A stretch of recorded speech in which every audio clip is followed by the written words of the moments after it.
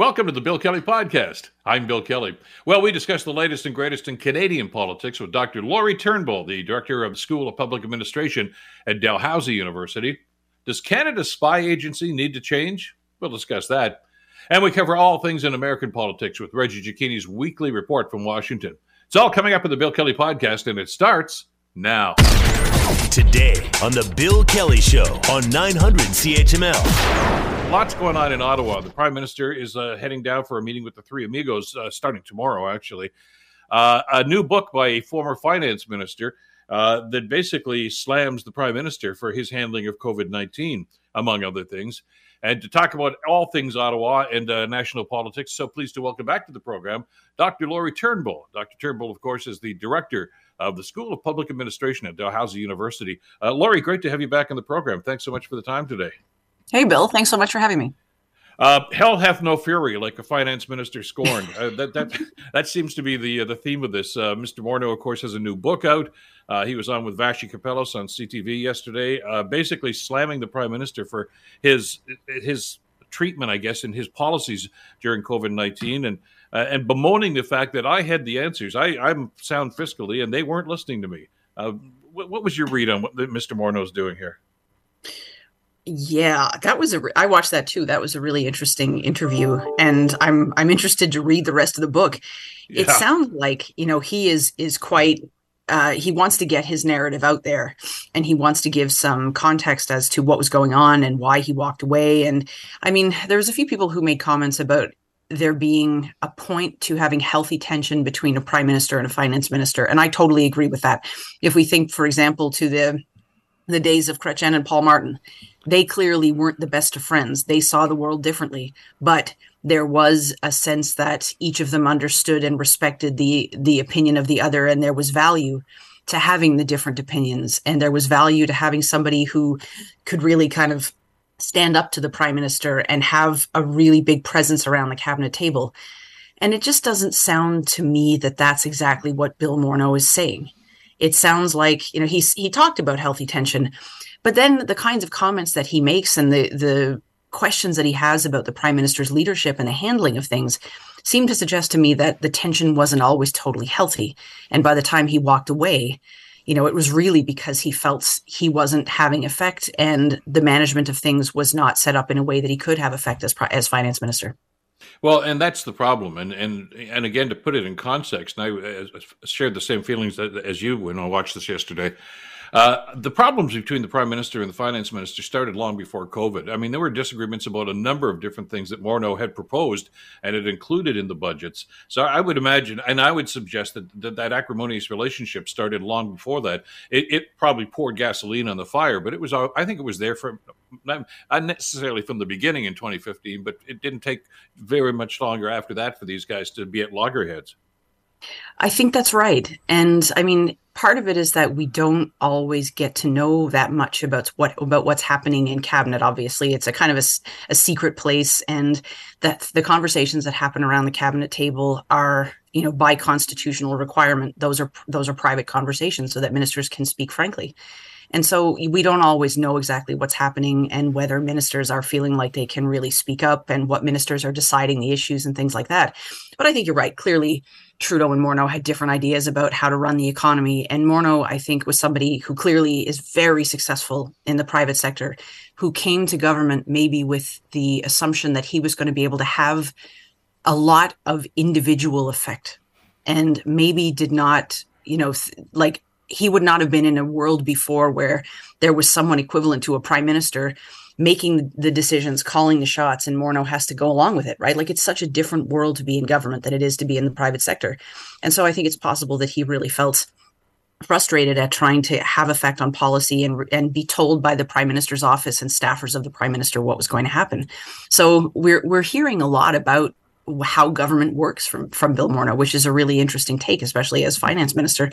And so I think, I'm not plugging the book. I haven't read it, but I'm going to, because I'm interested in what else he's got to say. And his impressions of the prime minister's leadership style, his impressions of how the PMO worked. Like, it's rare, I think, for us to get a finance minister's, kind of direct commentary on something like that. Just as I was listening to the conversation yesterday and the tone of it, is there a possibility that really, Laurie, that there was some resentment there? I mean, as you mentioned, Morneau was a big man on Bay Street and very successful in many ways. He was a star candidate, of course, ran and won in that election in 2015 when the Trudeau government rose to power. But he wasn't even the big dog in cabinet. I mean, Chrystia Freeland was given that role basically, and usually the finance minister and the prime minister have, as you say, it may not be a hug, hey, you're the best kind of relationship, but he was down the totem pole a few notches, and I don't necessarily know if he was comfortable with that. Right, and there's always been a sense that when Trudeau came to power, like obviously, he really relied on this roster of star candidates to put a very different face on the Liberal Party. And he was working from, when he became leader 10 years ago in April, the Liberals were in the worst shape they ever were in their lives. And, were doing worse than I think anybody thought possible. They had 34 seats in the House. Like, that's not familiar territory for them. And so Trudeau decides he's going to put his own stamp on the party. He's not interested in being advised and having everything run by the old guard. He wants everything to be new. And so he's got this list of candidates, including Jane Philpott, Chrystia Freeland, Morneau, Jody Wilson-Raybould, like people who are really stars in their own right, who are coming to politics and aren't spending their lives as entrenched partisans. But there was always the sense that Freeland is his right hand. And so if that's the person he trusts, it does kind of put the finance minister, I think, in a kind of a strange position where you're fighting for oxygen, you're fighting for airtime, you're fighting for perhaps time with the prime minister to be able to get him on side to what you want to be doing.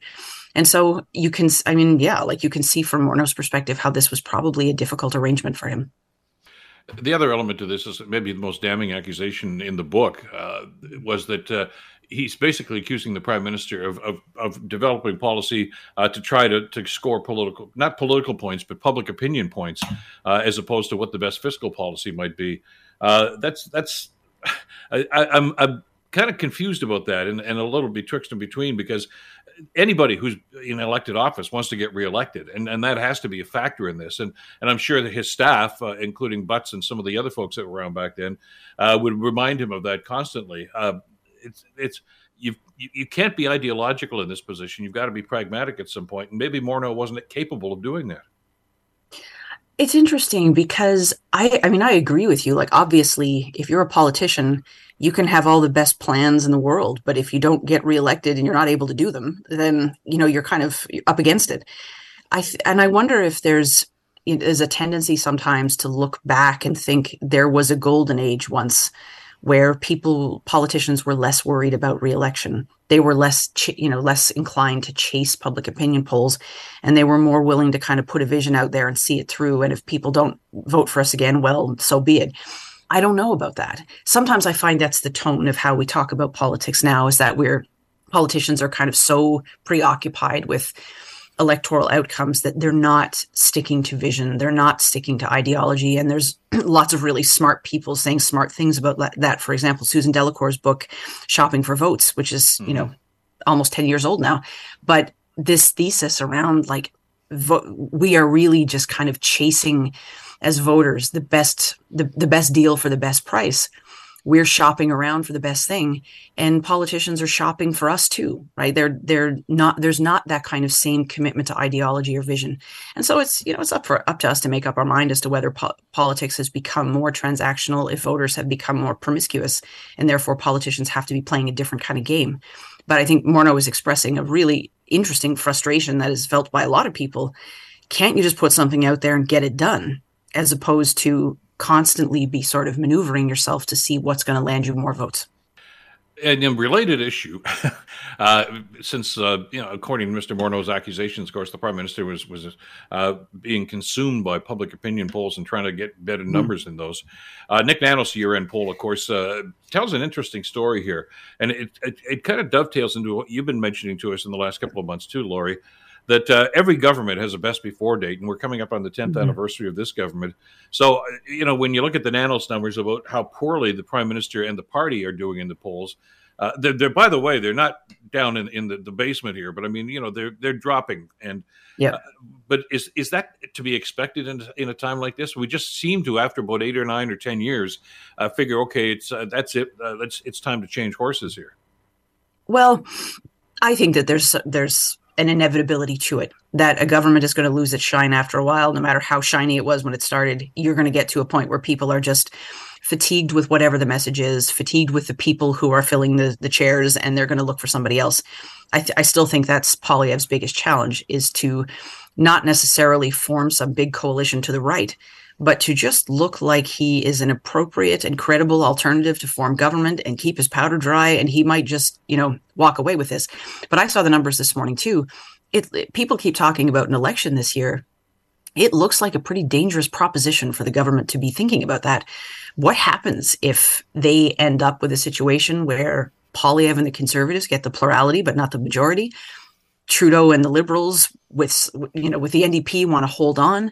Are people going to buy that? My guess is there's going to be a blow up over that. But at the same time, how would Poilievre govern if no one would back him? And so it could possibly be a really unstable situation, much less stable than we have now. And what is the point?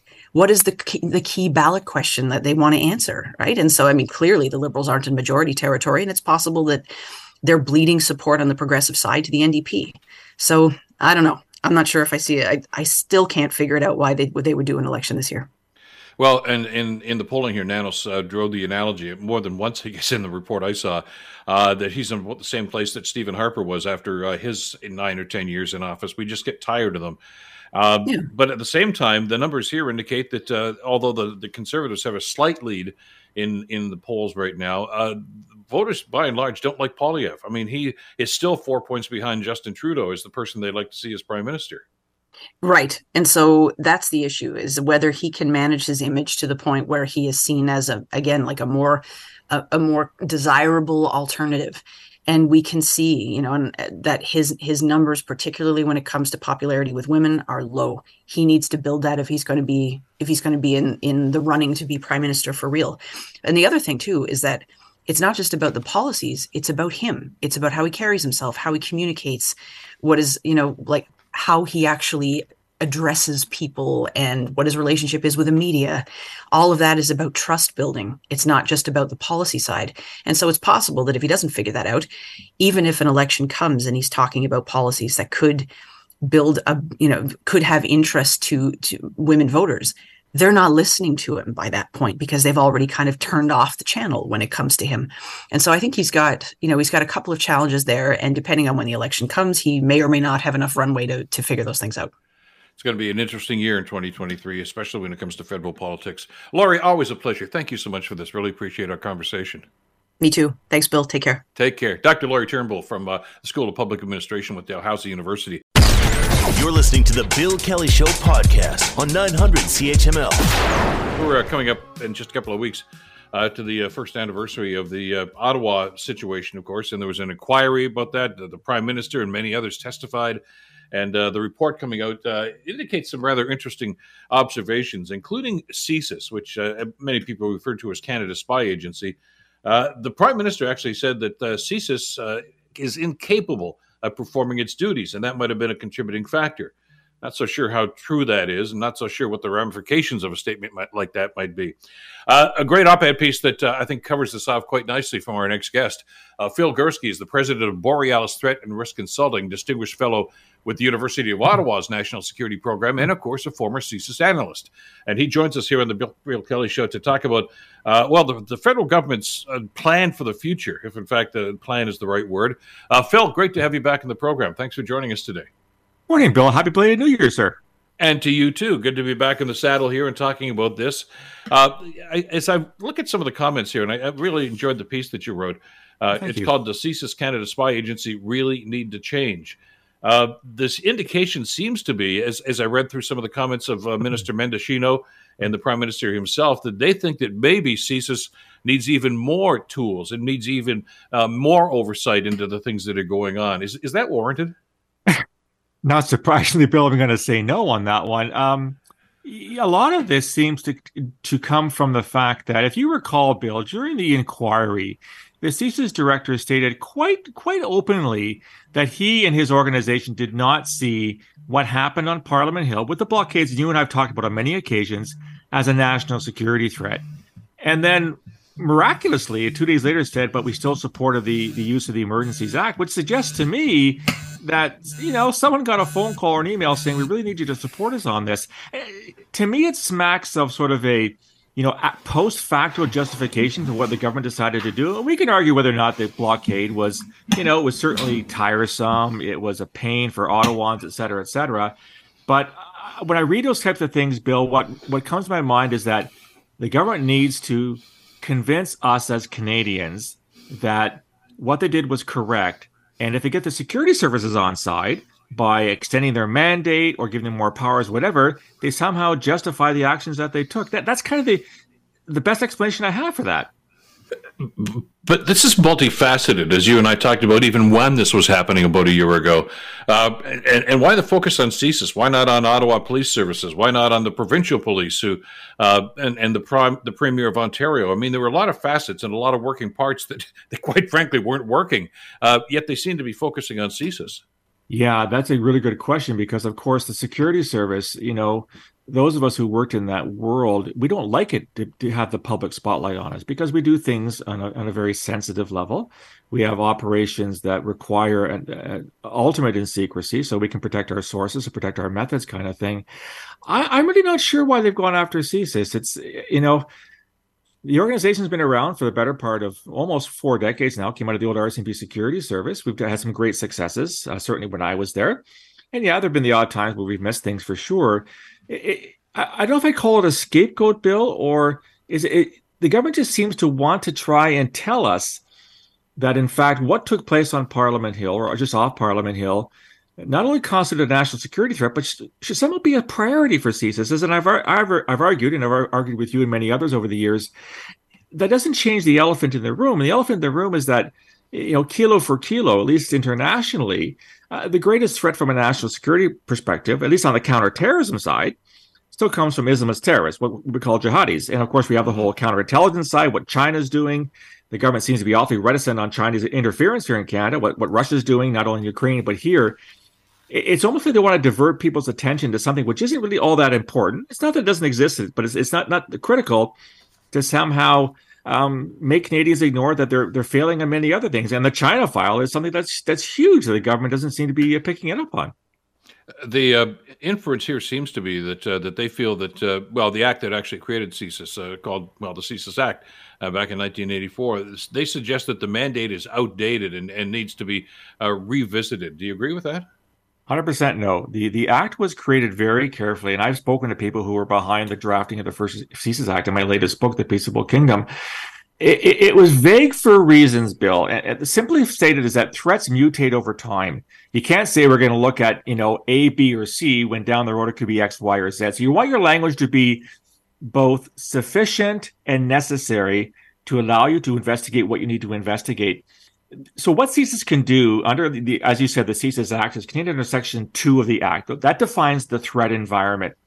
And it's written in such a way that, as new things arise, you can adapt to them. And they talk about things like foreign interference, which is a very broad term. They talk about espionage, same thing. They talk about terrorism as closely defined. They talk about subversion.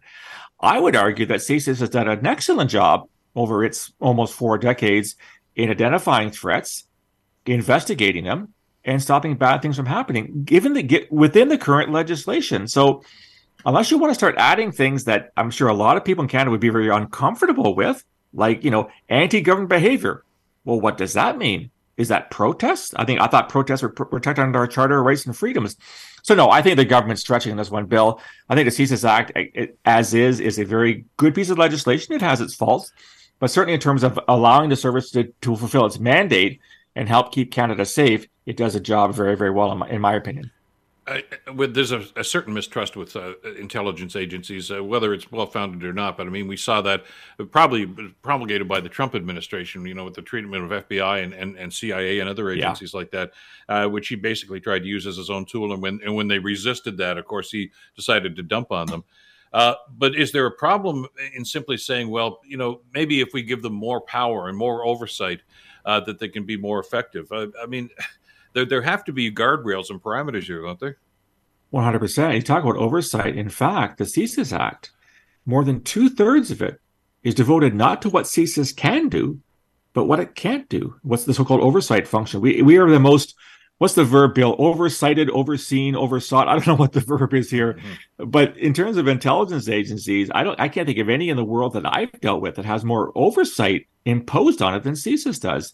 So no, you're right. And intelligence services, law enforcement, you're damned if you do and you're damned if you don't. As I always say, you're only as good as your last failure. Nobody really, really cares when you get it right, because first of all, they don't understand it, but get one thing wrong, or rather perceive to have done one thing wrong, and they're all up one side again, down the other, criticizing you. So, this is all a word game as far as I'm concerned, Bill. I think that the government did not come out very well in the inquiry in terms of its decision to invoke, let's face it, a very draconian piece of legislation in the Emergencies Act. You and I remember the old War Measures Act that was used against the FLQ in the 1970s.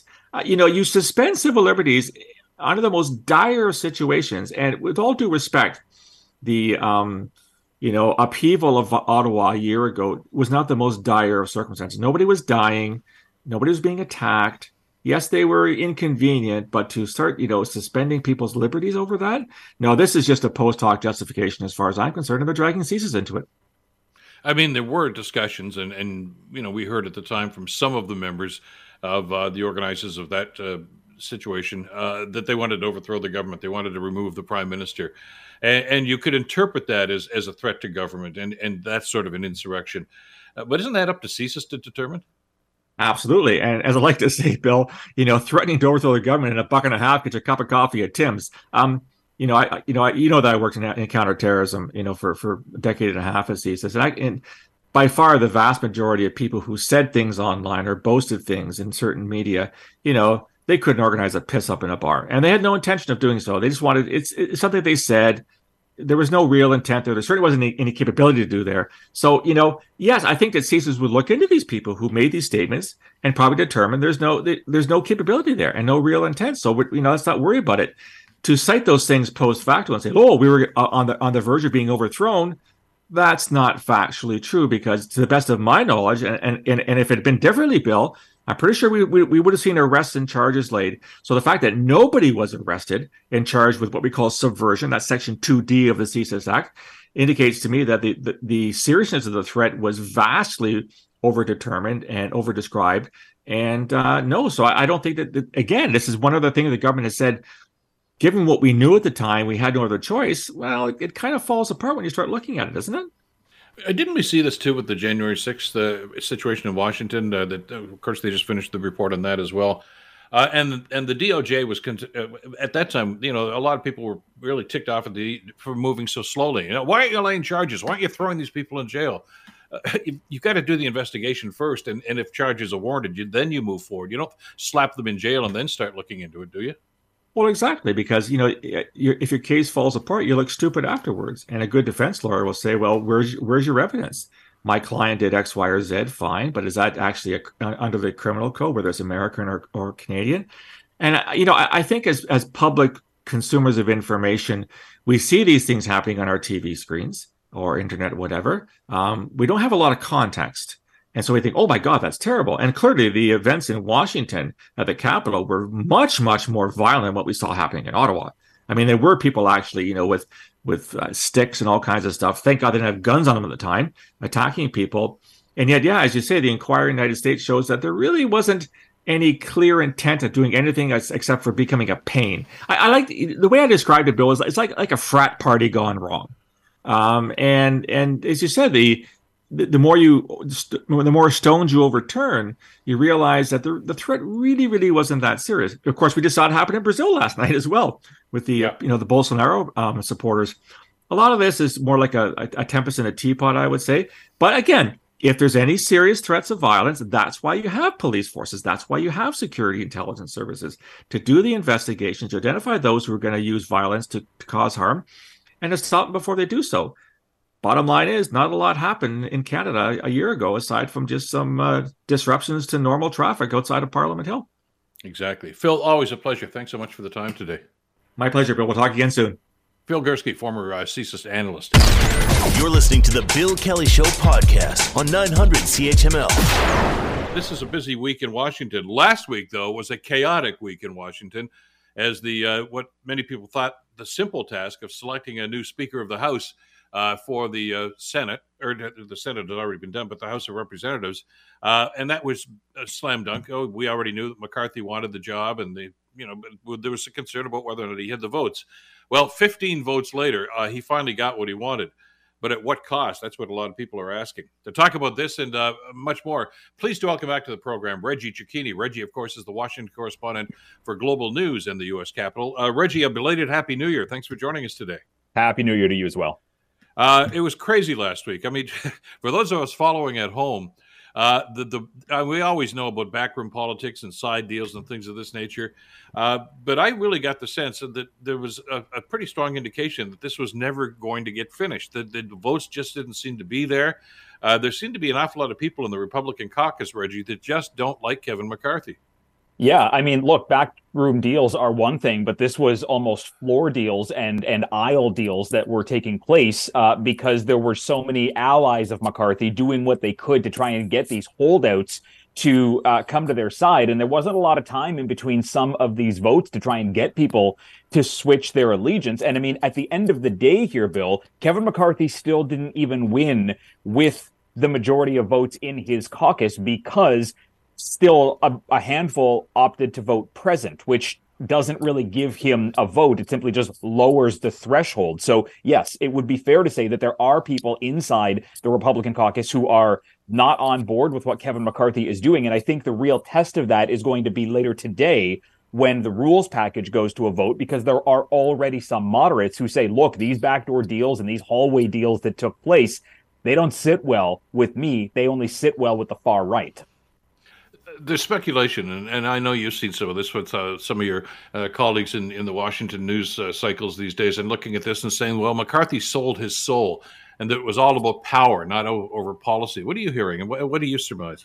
Yeah, I mean, look, some of the moderates in the party have said that this is going to make Kevin McCarthy a weak speaker because he can be toppled so much easier, or because he's given so much of a voice and so much power now to the few on the far right that it's going to make it more difficult for him to do anything that's kind of legislatively centered down the right because he gave so much away. And there is a real kind of concern here, again, amongst the moderates in the Republican Party, that going beyond today, going beyond the speaker vote and going beyond getting rules in place, that when it comes time to things that are going to have a big impact across the U.S., like budgets or like funding or the debt ceiling, that they're going to find themselves at an impasse because, again, Kevin McCarthy has given so much power to this handful of people within the Freedom Caucus that it really could, jeopardize not only the Republicans' ability to govern, but the ability for the United States to move forward without having to constantly avoid cracks and pitfalls that really could sink not just this economy, but have an impact globally as well. Is he a puppet on a string here for this, as they call themselves, the Freedom Caucus? Well, he says no. He says that he's not any weaker. He says that he hasn't done anything that is going to make it so that the party is being led by the very few. But it is hard to see that on the surface. And we're going to see what happens after the rules package, because there have been reports here that he may lose some support within the moderates, and they may side with Democrats to try and overthrow the very first order of business in getting these rules put together. So we'll see whether or not he is on a string, whether the Freedom Caucus is able to get a stronger hold on the balance of the party here. But again, from 10,000 feet up, not being inside those rooms where Kevin McCarthy and his allies made these deals, it is hard to see how he is going to move forward as an effective leader. Unlike someone like Nancy Pelosi, where the rules that they had in place for the Democrats, where everything had to be at full party support in order for it to get to the floor. If it doesn't have full party support in the Republican Party now, just a few may be the ones who are pulling everyone else along. Talk to us about some of the challenges, and I know you've talked about this with some of your reporting from Washington on Global News, Reggie, about the challenges. Because they are real and they are, they're staring them in the face right now. The government could go out of business once again if they don't raise the debt ceiling. There are a number of different things that have to be done right away You know there's going to be a conflict between Democrats and Republicans, but the bigger conflict these days appears to be within the Republican Party itself. For sure. And I think when you're talking about the economy, that really is what has people concerned the most. I mean, look, former members of the Republican caucus, like Adam Kinzinger, who was a part of the J6 committee, he's already come out to blast Republicans, saying that this is really going to spell potential economic ruin for the country later this year, because when it comes to the debt ceiling, that simply is the amount of money that the United States is going to allow itself to borrow more of and put itself further in debt. Republicans have now said that in order to get the spending bill passed for the debt ceiling, it's going to have to be accompanied with spending cuts somewhere else across the government. So they're looking to kind of rob Peter to pay Paul. And in doing so, there could be pushback amongst Republicans and likely Democrats who say, look, we can't just cut something to in order to keep the government funded. They could run into a situation where the government defaults on its debt. What happens when that happens? Well, the markets crash in the United States, and there ends up being a global financial impact from the United States moving into a default. There could be other things when it comes to appropriation bills. It used to be the news would talk about the omnibus spending bill, which would have earmarks and trillions of dollars for everything. The Republicans now want to do it kind of bill by bill over the course of the year, with voting on each individual bill on its own, which again can throw spending into a spiral here. So there are real world concerns here for how the Republicans, again, if they get their rules passed, are going to conduct themselves. And what does that do to the dollar? And what does it do to the economy? It leaves everything on eggshells. Well, and they kept talking as this wore on and wore on and wore on about, as you say, addressing some of these challenges and moving forward. In other words, what's the agenda to try to get inflation under control? There's so many other elements of this as well.